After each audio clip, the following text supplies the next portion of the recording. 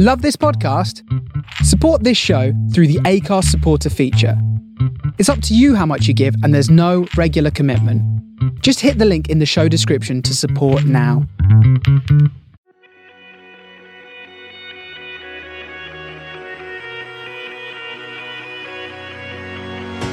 Welcome to The Shapes of Stories, a podcast with me, Lawrence Prestige, as your host. Stories come in all shapes and sizes, whether it be from our favourite books, our life experiences, or the day-to-day challenges and issues we face in the world today.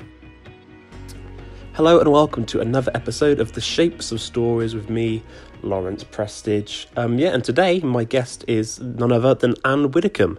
Had a really great chat with Anne, and it's always quite funny. You always get to be honest, I was quite surprised by this one. Like, the people that were a bit, I guess the only word I can use is upset that I had Anne Widdecombe on.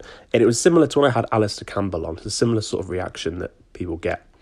And I think, a lot of that is to do with what political side you are, or whether you're Remain or Leave or right or left or Labour, Conservative, whatever it is. And but, I was a bit surprised people thought that she shouldn't have a voice, she shouldn't have a platform, and, she shouldn't be allowed to come on the show. I was a bit surprised by that. But you know what? Like, I don't agree with all of Anne Widdecombe's thoughts and opinions and her views on things, whether it be Brexit or stuff that she said controversially beforehand. But I do put that to her. I do ask her about them. And, sometimes she, I suppose, is very, adamant that, she believes certain things that she's put out there. But then she also feels like she has been misquoted sometimes, and things have been taken out of context. And even just doing some of my own research and watching videos and reading interviews of Anne, that is apparent. I think, she has been misquoted sometimes with her views, but is also very strongly opinionated as well. But I had a great chat with Anne. We talk about, obviously, things you'd expect us to, COVID, Brexit, politically, in this country and the US. We talk about Donald Trump. We talk about the impeachment. We talk about, all things going on in the US as well. But we also talk about other things, not just politics. We talked about, she was involved in the documentary a while ago with Mick Philpott, who sadly, a few years before the documentary, a few years after, I suppose, the documentary aired with Anne Widdecombe, when Anne was trying to get him a job. Well, she did get him a job. We had the horrific story of the fire that killed Mick Murray's children that they were responsible for starting. Really sad, a really, really sad story. But Anne talks about that experience, being there and meeting Mick Philpott, and talks about, the whole sort of situation, that the environment, I suppose, that they had. We talk about Anne's writing as well. We both write differently, but she has her adult books out there, and she's written memoirs as well and things like that. And I'm a children's writer myself, but we talked about sort of the writing process and what she gets from writing. So that was really interesting to hear about that. But it was, like I say, it was similar to the whole Alistair Campbell thing. The same people that were happy that I had Alistair Campbell on because of his reviews, whether it be Remain and Labour, were the same people moaning about Anne Widdecombe. The people that weren't happy that Alistair Campbell came on the show are happy that Anne Widdecombe's now come on the show because she's really interested, and they want to hear what she has to say. So it's kind of swings and roundabouts, really, isn't it? But anyway, be sure to check us out on Twitter at Shapes of Stories. You can follow me on Twitter as well at lprestige7. You can follow us on our Facebook pages and my Instagram. My Instagram is Prestige Books, and you can follow me on my website lawrenceprestige.com. But without further ado, here is my chat with Anne Widdecombe.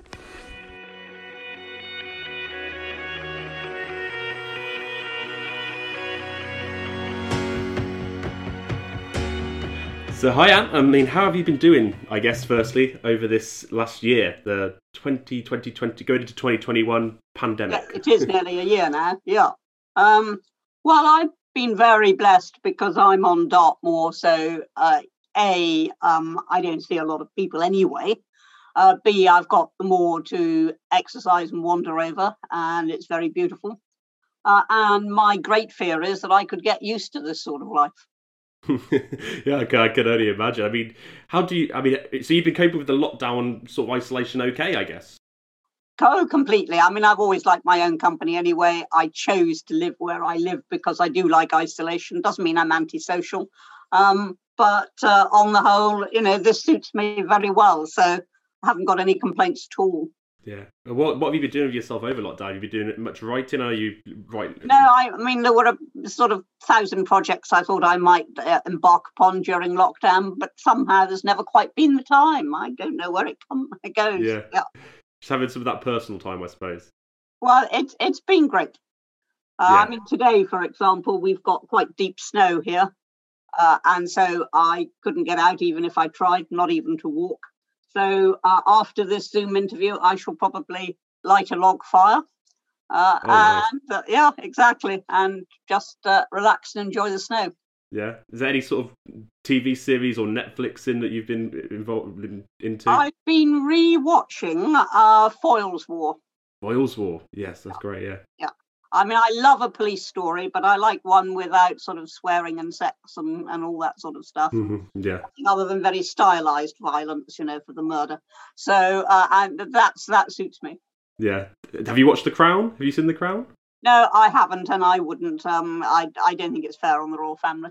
Yeah, I figure there's been a lot of controversy over the sort of the Princess Di sort of series that's been coming out and how they've been portrayed. Do you think like stuff like that should be on television if it's not completely factual? No, I don't, unless there's a sort of a major warning that comes with it. Mm-hmm. They say it's based on facts, and that always means, of course, that it's not factual. I mean, that's the first thing. When you hear this is based on a true story, you know that the story you're seeing is not true. It's merely based on, loosely, something which happened. I think if that is always made clear, then, it's not so bad. But otherwise, I think it can be very misleading. People do believe a lot of what they see and hear.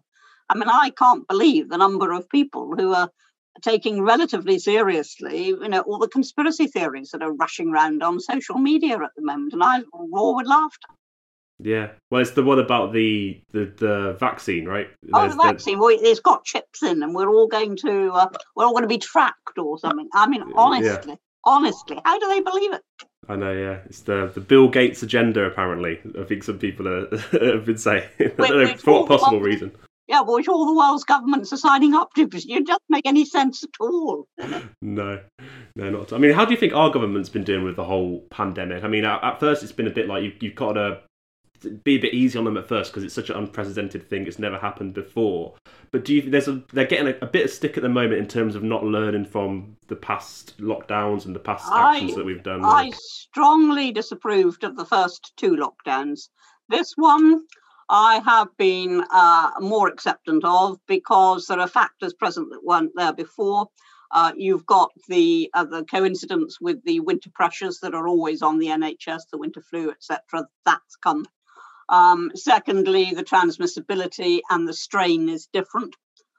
So one has to take that into account. And thirdly, of course, you can see a purpose to this lockdown because of the vaccination programme, which has been a huge success for the government. But because of that, you can see that there is some purpose to the lockdown because you've got something to come out to that might actually stand the test of time. But the first two lockdowns, 95% of those who died were either in advanced old age or had an underlying health condition, or in a large number of cases, both. And therefore, I could see no sense at all in crashing the economy when only 5% of the working population was going to be affected by this disease, badly affected, that is. We can all get it and not even know we've got it, but badly affected. I couldn't see the point. My view was you should have locked down those who were elderly and unhealthy, and then concentrated on what you could do to protect them, particularly those in care homes who were more or less neglected. You then concentrate on how you can support a lockdown of that group with things like mixing, once people had been totally isolated for 3 weeks, for example, mixing only with people who had also been totally isolated for 3 weeks. Could have organised all of that.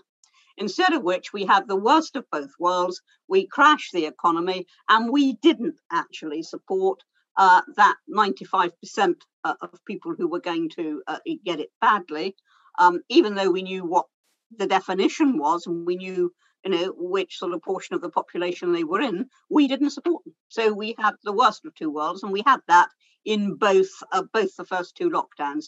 As I say, I'm more acceptant of this one. I'm not saying I'm 100% happy, but I'm much more acceptant of this one than I was of the other two. Yeah, do you think this has to be the last one we have, the last lockdown? We can't go back into this. We can't. I mean, if this doesn't work, then we have got to live with the disease. And that doesn't mean letting it rip, as some people suggest. I mean, you didn't say in the Second World War, oh, let the bombs drop. I mean, you built a whole range of defences against them, from barrage balloons, Air Force attacks, air raid shelters, wardens, civilian wardens, huge effort to try and make it, and of course the air raid warnings, to try and make it as possible to keep people safe in a situation which you could not avoid. And so you didn't say let the bombs drop, and I wouldn't say let the virus rip. I would say, right, now let's look at the precautions we can take while still functioning normally. And let's particularly look at looking after the people. I mean, most of whom are retired, so it should be perfectly possible looking after the people who are seriously vulnerable to this. Otherwise, you'll be in and out of lockdown, and there will come a point when the economy will be unrecoverable. Yeah. Well, how do you feel about, I guess, children and teenagers and sort of losing that the academic experience? Whether it be they were meant to have their first year at secondary school, or their GCSE year, or their first year at university. Yeah. Yeah. I mean, how do you think that generation are going to recover from this? Well, I'm very, very sorry for the university students, because this has effectively straddled 2 university years. And the second half of last year and the first half of this year, in university terms, has been completely wrecked. And university is such an experience. I had the time of my life at Oxford, and I just feel so sorry for them. But they will recover. I mean, they will. In fact, I talked to a couple the other day who said they were now going to do a postgraduate degree simply in order to get the university experience, which I thought was quite funny. But I am sorry for them, but they'll recover. The very young will recover. Their education's been interrupted, but there are youngsters all over the world who have to learn remotely, particularly out in places like, the wilds of Australia, for example, where they are always taught remotely. So they will recover. The people whom the government are going to have to sort out very speedily are those in public examination years, the GCSEs and the A-levels. Now, the government's got to come up with a solution to that. Whether it is that everybody repeats a year, or whether it is that they have a different method of examination, that's up to them. But those are the students who are going to be most immediately affected, because GCSEs and A-levels are in order to enable you to carry on beyond that to the next stage, whatever it might be. So that's where I think they've got to concentrate their efforts. Yeah, no, absolutely. I mean, thinking about the seeds as well, across the pond in the United States. I mean, how did you feel when you saw the Capitol building? I mean, what were your thoughts? I was appalled. I was absolutely appalled. Now, to be fair to Trump, he didn't say let's storm the Capitol. But I mean, the lesson is that when you whip up a crowd, there comes a point where you lose control of it. It does what it wants to do, or rather elements within it do what they want to do. And that's what happened at the Capitol. It is quite right that everybody who is engaged in that riot should pay the penalty due at law, because you have to discourage that sort of thing in the future.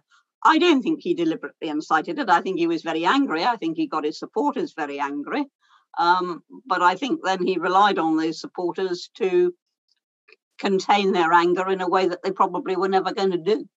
Mm-hmm. Yeah, I mean, but he also, he kept talking about the election being stolen and the election being rigged. And we spoke kind of about, conspiracy theories and things like that. Is there any way that the President of the United States and the information that he has can genuinely believe that the election has been rigged? Well, first of all, that is perfectly normal language in the States. If you actually look back to what happened when Trump first won, Nancy Pelosi actually tweeted out, "This election has been stolen." You know, this sort of, and it's there, and it's on the public record. So that sort of language isn't as unusual as it would be for us. We wouldn't say that. But I can quite well believe that there was fraud. But there always is. In any election, particularly elections where you've got any sort of postal vote at all, there's always fraud. But on the scale that would determine the outcome of the election, I would think, intuitively at any rate, is very unlikely to have been on that sort of scale. Now, he might be able to produce evidence of this went wrong and that went wrong and somebody did this and somebody did that. But on a scale sufficient to have swayed the election, there would have to be a huge body of evidence for that. I don't think it's there, but having said that, what do I know? Well, I mean, something that you do know about is censorship, because you've spoken about it. I've seen some of your talks about censorship. And I mean, do you think it's dangerous now that the ex-president of the United States, no matter what, you know, I know he's very opinionated and says how he feels for sure, but how dangerous is it to deplatform him, to take away his social medias? If he were deliberately inciting sedition and rebellion and all the rest of it, then that would be perfectly reasonable. But simply to do that because you think that you don't agree with what Trump says, and I think most of us would have severe difficulty with some of the things he said, then that is wrong. And I think we have to distinguish between saying you stop somebody's platform because that person is dangerous. And that doesn't mean a debating platform, because by definition, if it's a debating platform, you've got somebody on the other side and you can hear both sides. But if it's somebody who is dangerous, somebody who's inciting terrorism or whatever it might be, or putting people on the path to terrorism, that is one thing. But just because you disagree with every last view that somebody has got, and just because you think that view is wrong, possibly even damaging, doesn't matter. That's still that person's liberty to say what they think. I feel very, very strongly about this. I suspect one of the things you're referring to is my debate at the Oxford Union. Yes, yeah. Yeah, in 2019, when I pointed out, that I grew up in the post-war years, and people had lost sons, brothers, fathers, husbands to the Nazis. They'd lost their limbs. Civilians had died. People had lost their homes. And that had only just happened. And yet, people like Oswald Mosley and Colin Jordan were able to hold their rallies. And similarly, when we were in the height of the Cold War, you could still proclaim yourself a communist. You could stand for Parliament even as a communist. Wouldn't get in, but you can stand. You can sell the Morning Star on street corners. You can openly subscribe to the Communist Party. You can write communist opinions in the press. And that was at a time when we were engaged in the Cold War. And that was because we valued liberty. And I mean, the maxim I grew up with, which is a cliche now, but never mind, because it's a cliche for a good reason. And that is that however profoundly you disagree with somebody, you can still defend to the hilt their right to say it. And I think we have lost sight of that second point, that if you defend somebody now, everybody thinks, oh, you're defending what they've said or what they did. And I say, no, I'm defending their right to do it and say it. Mm-hmm. Yeah. I mean, I think there's a point that you made as well in that Oxford talk about, you'd love to have a debate with someone that was a Holocaust denier, for example. You'd love to be able to have that conversation with them. But a bit like Trump as well, like deplatforming him only fuels their anger in a way. Absolutely. Because when he's saying stop the steal, the election was rigged, and you take away that voice, his supporters are going to be like, there's something in this that they don't want us to know. Yeah. And that is the great danger with driving anything underground. Now, I would not sit on a platform with a Holocaust denier unless I was debating against him. I wouldn't sit there, and just listen to his views. But I think it is much healthier to debate and to destroy than it is to drive something underground. And then people do say, oh, well, there must be something in this. Get it out in the open and there's nothing in it except lunacy. So let's see that. Yeah. Do you think he will be impeached, Trump? Oh, yeah, I think so. Yeah. Nothing much will happen, but it's a way running again, maybe. It's a way, I suppose, of trying to stop him running again. Yeah. Yeah, and you just worry if that's going to cause more scenes like we saw in the new year. Well, impeachment is a process of justice, or certainly quasi-justice. So one must just let that go on. Mm-hmm. Yeah, obviously you're known for being fairly outspoken yourself. Is there anything you feel that you've said it's been taken by, we talk about fake news and things like that, and it's been taken out of context all the time. Way. Yeah, all the time. One of the things I didn't even say. One of the things, for example, is that there is a complete urban myth about the place, but every so often it comes into the newspapers and I have to get a retraction and an apology. And I got legal warnings on the files of every newspaper in the country, just about. Is people say that I believed in and indeed effected while I was in the Home Office, chaining women up in labour and childbirth. It's actually on the record in Hansard where I said quite clearly, it's never been the policy of any prisons minister or of any director of the prison service, never been the policy of any government or of the prison service to secure women in labour or childbirth. It is there on the record in black and white, undeniable, and yet the myth has grown up. Mm-hmm. Yeah, well, there's another example as well, because there is that headline of you sort of saying that science can cure homosexuality, and then you watch the video, and it's like, well, the headlines the headline gives it more of a thing than what you actually say. They protected themselves very nicely against libel on that occasion, because what they've done is quote me exactly when I said, and it may be that one day science will find a solution, and I was talking about transitioning, and they put inverted commas around that, and then they added the words to homosexuality. I had never said that. I've never used the word cure, and yet this is all attributed to me. And I'm afraid that's an occupational hazard of public life. And in fact, on a much lesser scale than any of that, people do not read what you have written. So these are your own words that have appeared under your own name in a newspaper column, clearly your own words. People don't read it. They get an impression and they go on that. And I'm amazed sometimes people write to me and say, well, you said so-and-so. And I say, go back and reread it. Pretend you're doing a comprehension test. They're actually rude enough to say that occasionally. Pretend you're actually doing a comprehension test and then tell me what you get. And of course, it's different. And some people do actually apologise, and I always admire that.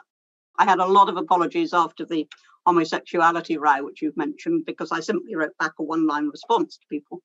And I said, are you reacting to the interview or to the media frenzy? And then I a lot of people, some people retracted, others just went very silent.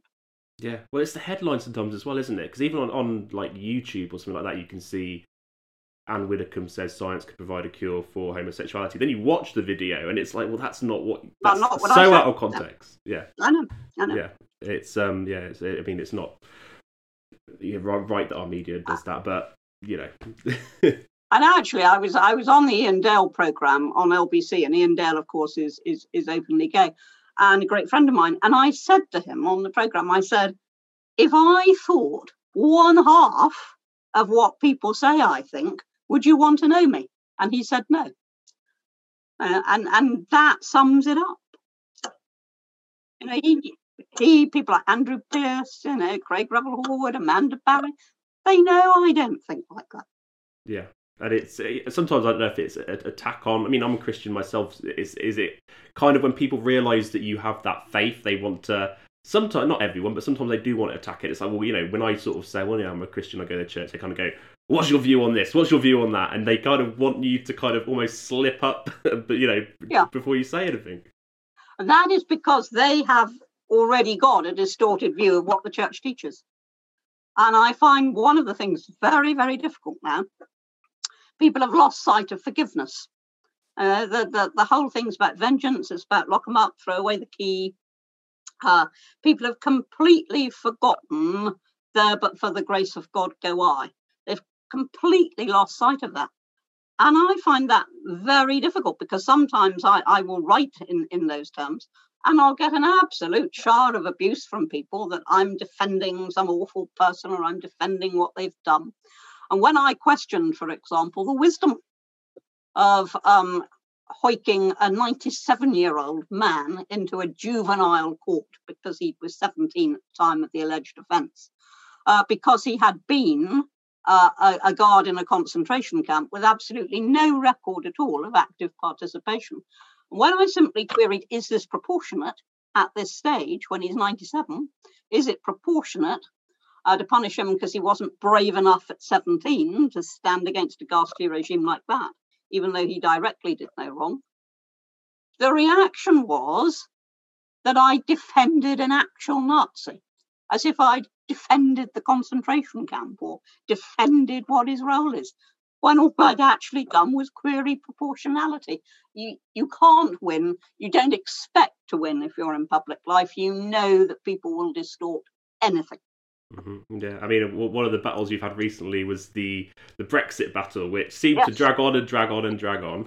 I mean, I did vote Remain. That's when it was not an easy decision for me. It was something that I felt like I couldn't, without doubt, say what Brexit was. I didn't have 100% clear knowledge. Well, now of what you know Brexit it's about getting the vaccines, don't you? Well, yes, but yes. I mean, do you? I guess firstly, now we have this deal, do you feel like it's the best possible deal that we could have hoped for? No? No. First of all, there was a huge sellout on fishing. But even more important than that, vastly more important than that, in my view, at any rate, we created a border down the Irish Sea, which effectively means we've cut Northern Ireland off from the rest of the UK. And we also left them in the single market.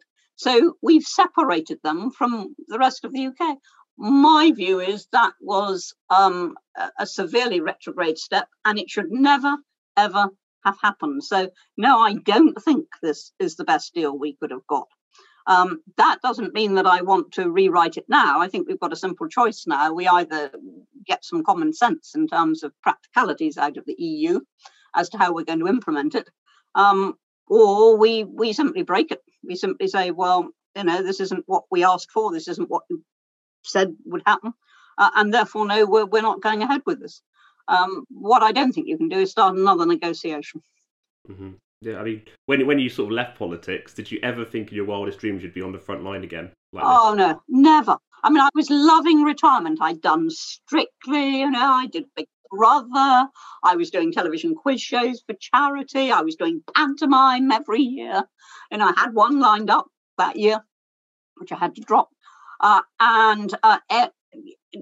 was my retirement. And if you'd said to me, even as late as January 2019, if you'd said to me then, Anne, you're going to go back into politics, you're going to change party, and by the way, you're going to become a member of the European Parliament, I would have said, lie down and have an aspirin. I know that's certainly not going to happen. But gradually my frustration with Theresa May and with the non-implementation of the referendum result, that frustration finally came to a head. And I said, right, well, am I going to go on just writing about this in my Daily Express column and yelling from my armchair? Or am I actually going to do something about this? And I was speaking on a cruise ship, and we were doing the Norwegian fjords. And I stood in a field one afternoon, not in the field, by it, one afternoon, and I crossed a Rubicon. And I took out my mobile phone and I rang Nigel Farage. And the rest was my history of the last 2 years.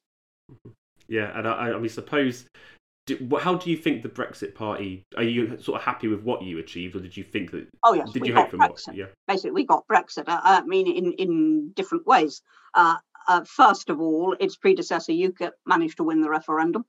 Then the Brexit Party managed to get rid of Theresa May as a result of that overwhelming success in the European elections. And then, of course, Boris had to make a platform of Brexit, which he did. And he said, get Brexit done. And we withdrew our candidates in Conservative seats so that he would win. He owes the size of his majority to the Brexit Party. And so we effectively got Brexit. And we spent 7 months in the European Parliament arguing for Brexit. And so, yes, I'm happy with what the Brexit Party achieved. I have to say I am deeply relieved that I did not end up back in Parliament. In the earlier stages, when we appeared to be fighting every seat and we were, very, very high in the polls and all the rest of it, I thought, this could actually happen. And I didn't want it to happen, really. But I did think it was my duty to go out there and fight under the banner.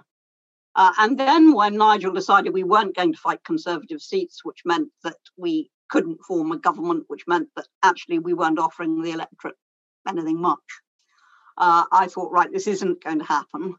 But I went ahead and I still fought the campaign because I thought, we've still got a message that we've got to get across out there. Yeah. And I suppose in that general election night, I mean, I remember just watching it thinking, please let be a hung parliament, please let be a hung parliament. But I mean, the Tories won overwhelmingly. I mean, where do you think... We did that. I mean, if you actually look at the red wall seats, in numerous seats, they actually won by less than the number of votes we took from Labour. Mm-hmm, yeah. And I mean, where do you think it went so wrong for Labour, though, in terms of some of the places that there would have been a banker for Labour to get a seat, just going the other way? Do you think it was more because of their stance on Brexit, just sort of not a clear view where they sort of felt, or was it Jeremy Corbyn? What was the reason? Well, I know very well that Corbyn terrified people because I had people on the doorstep saying they wanted to vote for me. They would quite like to have me as their MP. But they had to stop Corbyn. And the only way to stop Corbyn was to vote for a major party. And, I understood that. Frustrating that it was, I understood it entirely. So people were terrified of Corbyn. But I think something else was going on. If you actually look at the seats which delivered a leave vote in the referendum, there were an awful lot of Northern Labour seats that did that. Yet their party in Westminster went entirely the other way. And I think they just felt the Labour Party wasn't speaking for them anymore. It was speaking for the metropolitan elite, wasn't speaking for them. I think there was a real disengagement of the normal Labour voters from the Labour Party. Yeah. I mean, one thing I'm hoping that we don't get again is another Scottish referendum. I mean, there's the noises about that at the minute. I mean, do you see it happening again? It just feels like it wasn't that long ago we had another one, and I'm not even sure why they want another one, but are you hoping we don't see another one of them? Well, I certainly hope we don't see it. We won't see a legal referendum because Boris has made it quite clear they can't have one, and they do need Westminster's consent to have a referendum at all. But there may well be an illegal, a wildcat referendum, may well be. And that in itself is dangerous because if people think, well, this isn't legally binding, then they can do whatever they want to do for whatever motive they may have at the time. I think there is a danger to the union there, but it should be perfectly possible to convince the Scots that alone, without us, they won't be much better off than Greece in the EU, if they're even admitted to the EU. I mean, Spain has a big problem with Catalonia. Now, I don't actually think they may be wanting to encourage breakaway countries. Mm-hmm, yeah, I mean, going back to, I suppose, you spoke about Strictly and Big Brother. I guess out of those two different reality shows, both very different challenges, what was the toughest one for you to do? Oh, Strictly was undiluted fun. I mean, Strictly was just fun. I never took it seriously because I didn't honestly expect to get beyond sort of week 2 or 3. I really didn't. I thought I was going out very early. I mean, I couldn't dance. Come on. Everybody could see that. I couldn't dance, couldn't hear the music. I've got no sense of music and timing. And Anton called it a lot of things, but he never called it dancing, not once. And we did comedy, basically. And it was great fun. And there was nothing depending on it, I mean, it wasn't a world war. It wasn't a major political event. Nothing depended on it. I couldn't do anybody any harm. Or Anton Shins, possibly, but nothing else. So it was a complete release from responsibility, and it was undiluted fun.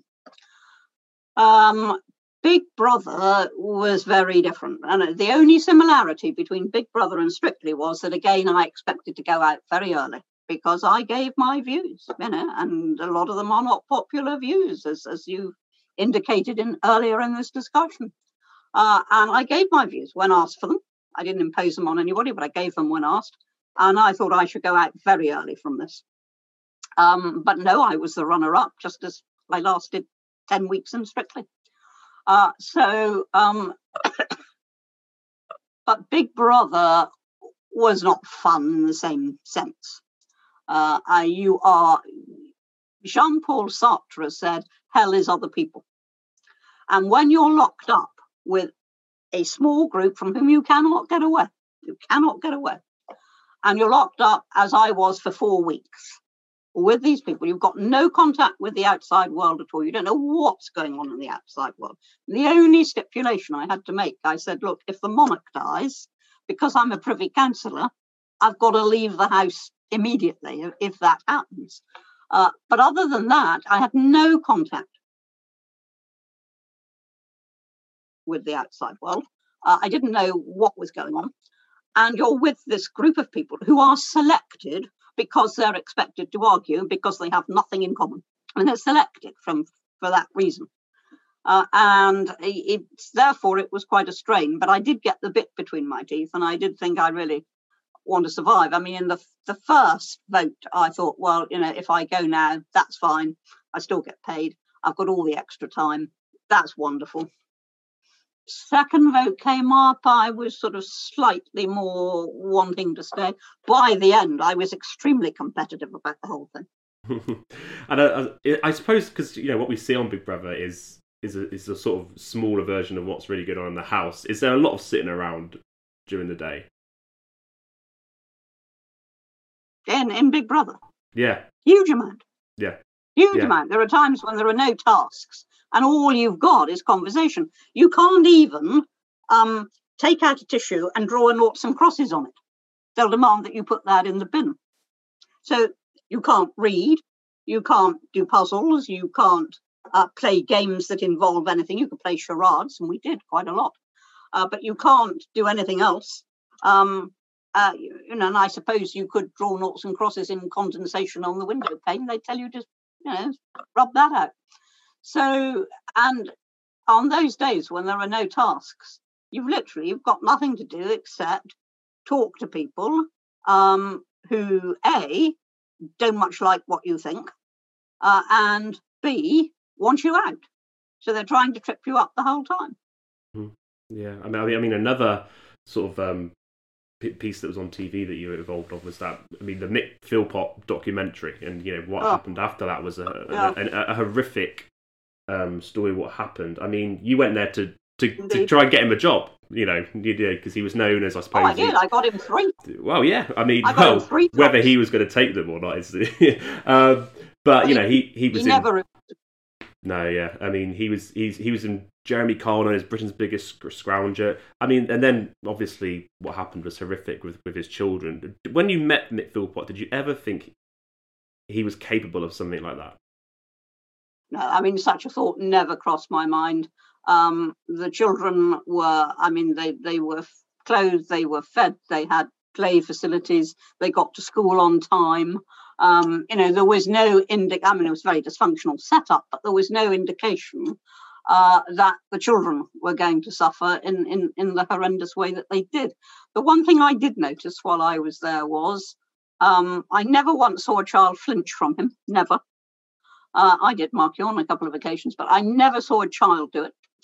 And But what I did notice was that if a parent sits down in a chair, don't forget there were 11 kids in this house, and sort of 5 or 6 of them were small children, infants. And if a parent sits in an armchair, the most normal thing in the world is for small children to climb aboard. They get up on the arm of the armchair or on the parent's lap or whatever. That's the most normal thing in the world. I never saw it happen once. Never. And I did comment on that afterwards. I said, there's an absence of warmth. But I never had any indication. I mean, nobody did. That there would be that level of horrendous risk-taking, which is what it was. They didn't intend to kill them. But what they did always had the possibility of killing them, or at least causing very serious injury. But I would never have thought that was going to happen. Yeah, because I mean, even in the documentary with you, with Mick, there was some aggressive moments towards you as well. Always called me bitch. Always, that was his way of talking to women. And I remember in the first time I met him, and he showed me his caravan, which he'd got parked in his front drive, and he said to me, "This is where I sleep, and I take it in turns with the women." That's the expression. Every night, first one, and then the next night the other. And what the word he used was this: he said, "And I take it in turns to service them, not make love, not even have sex, service, like a farm animal." And that really did, even then when I knew nothing about what was going to happen, that really did hit me between the eyeballs, because, who talks like that of their wife and mistress? Mm-hmm. Yeah. I mean, did you see that love and affection to his wife and mistress and his children, or were they kind of characters in the Mick Philpott show? They were characters in the show, but what amazed me was that the mistress finally walked out, because there was no sign of that happening. They were both completely not only under his thumb, but they were under his spell.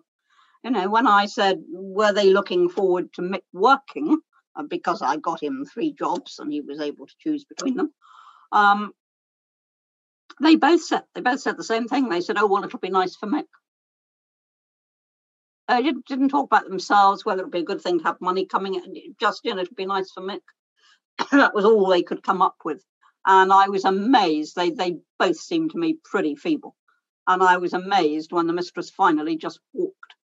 Yeah. And I saw recently in the news that his wife, Mairead, that she'd been released from prison. Yes. I mean, do you think, although she was in a position where she could have stopped what had happened with the fire, was she partly a victim as well? I don't think she was a victim, but I think that she wasn't very bright, and I don't think she thought through what could happen. So therefore, it probably never occurred to her to try and stop it, because I don't think, I'm talking here of what I observed, not what I know, but I don't think she would have worked that through and said, well, hang on, Mick, what happens, if the fire gets out of control? Which it did very, very quickly, of course, very quickly. I don't know. I don't see her as a victim, but equally, as I say, I don't think she was the brightest button in the box. Mm-hmm. Yeah, and I think do you think it probably is right that she is out of prison now? Because I mean, she has lost her children. I guess the worst thing she probably did do was carrying on the charade of what happened. Oh, well, I mean, more than that. I mean, neighbours testified that they were going to parties, they were going to karaoke and things like this, and the neighbours really objected. One neighbour even testified that when Mairead was, I think she was going on television or something, that she took ages trying to get the neighbour to decide what she should wear. And the neighbour said, well, hang on, Mairead, you've lost 6 children. 6. Most of us wouldn't be able to function if we'd lost 1 or 2, but 6. All her children, literally all her children. Yeah. And I think even in a documentary I watched about it recently, it was just they sort of said Mick there was one of his mates on the street that I live in or something was writing letters and stuff, and there was just no remorse at all? Still sort of everyone else's fault but Mick's? Is that kind of... I think the judge summed it up. Or it could have been the prosecuting counsel, I can't remember which. I think it was the judge who said what Mick Philpott wants, Mick Philpott gets, and who summed that up as his attitude to life, basically. And don't forget, he'd already served time for attempted murder. Yeah. It's just such a sad story, but I mean... I don't think he's capable of empathy. I don't think he felt for the suffering of those children. He was concerned only for himself. Good. I guess sort of it's difficult to go on to another topic after speaking about that because it's such a sad story. But I mean, talking about charities, I mean, you're involved in quite a lot of charities. I mean, I imagine you get sort of inundated with charity requests. Yeah. I mean, how do you decide what charities you're going to sort of go with?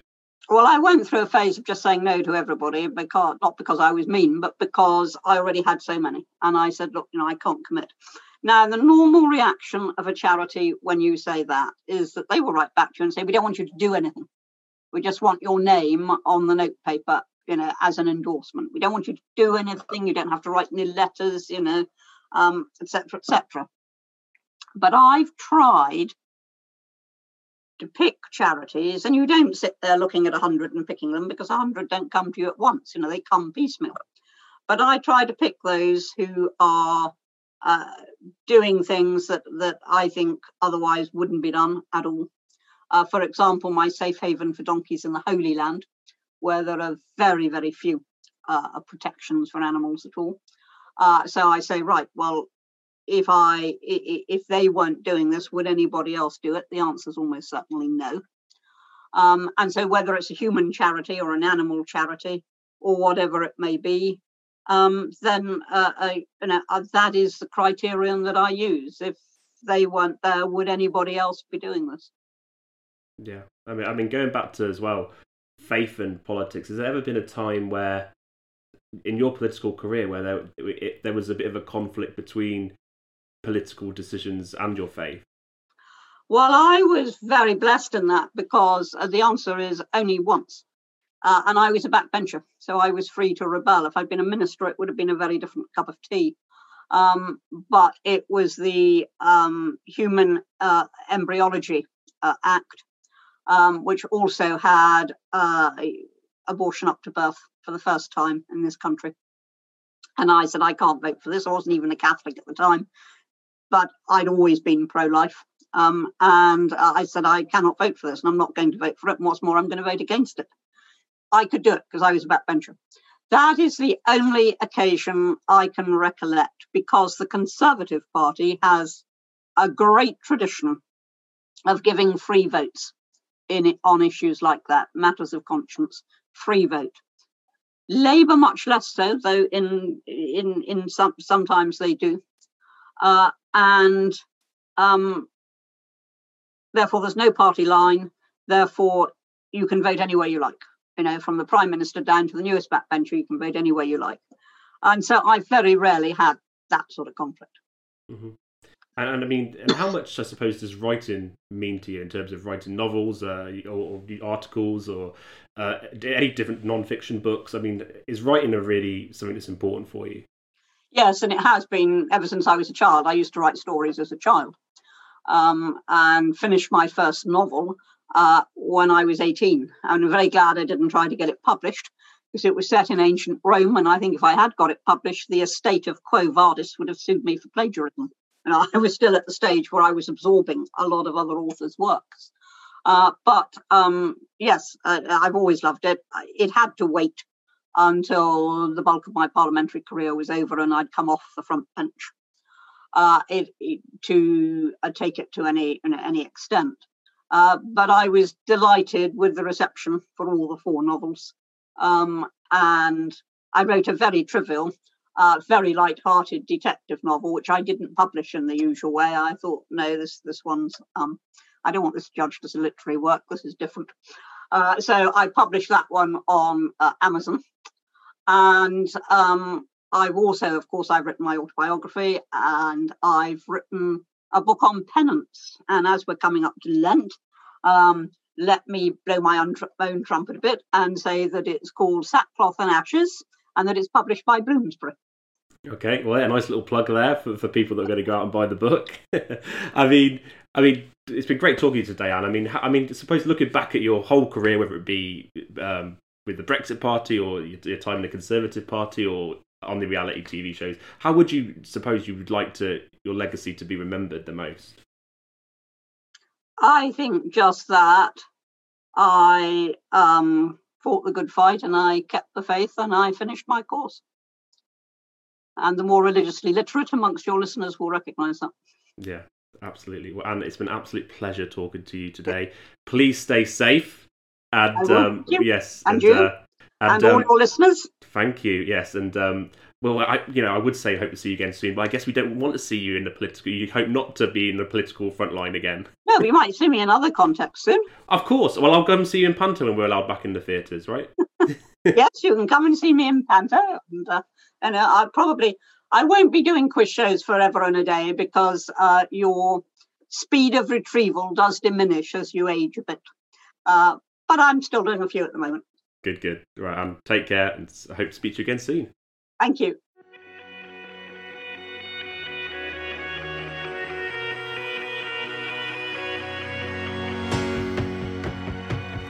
So yeah, really great talking to Anne there. She was really interesting to talk to and quite nice and chilled. Like we spoke a little bit before and after we were recording as well. And although she doesn't obviously agree with Alistair Campbell's political stance, they're very opposite in terms of most things politically and their views. She actually said, I bet he was really interesting to have on when you spoke to him. I bet he was very interesting to chat to. Although they're very polar opposites, I suppose, there was still that respect there, and she was very interested to know what we spoke about, and I believe she was going to listen to the episode. So I think we're not always going to agree with people, but we've got to allow them to have the platform to express how they're feeling. As long as it's nothing horrific like racist or homophobic or anything like that. But I think we need to have like Anne says in that thing, we have to be careful about censoring too much. There's got to be a balance, hasn't there? And it's finding that balance, because I think we see kind of the extreme both ends, I think, when we're censoring people and we're allowing people to say whatever they want, whether it there's got to be it's kind of all or nothing, isn't it? It's kind of like too much and absolutely nothing. So there's got to be a way to manage that, which is going to be interesting. I guess we're starting to get there. Just see how we manage it and go forward with it. But so many thanks for Anne for coming on. But yeah, be sure to check out our Twitter on @Shapes of Stories. You can follow me on Instagram @PrestigeBooks, and you can follow my website lawrenceprestige.com, where you can find out more about me and my children's books. But thanks, Anne, for coming on, and I'll see you again next time.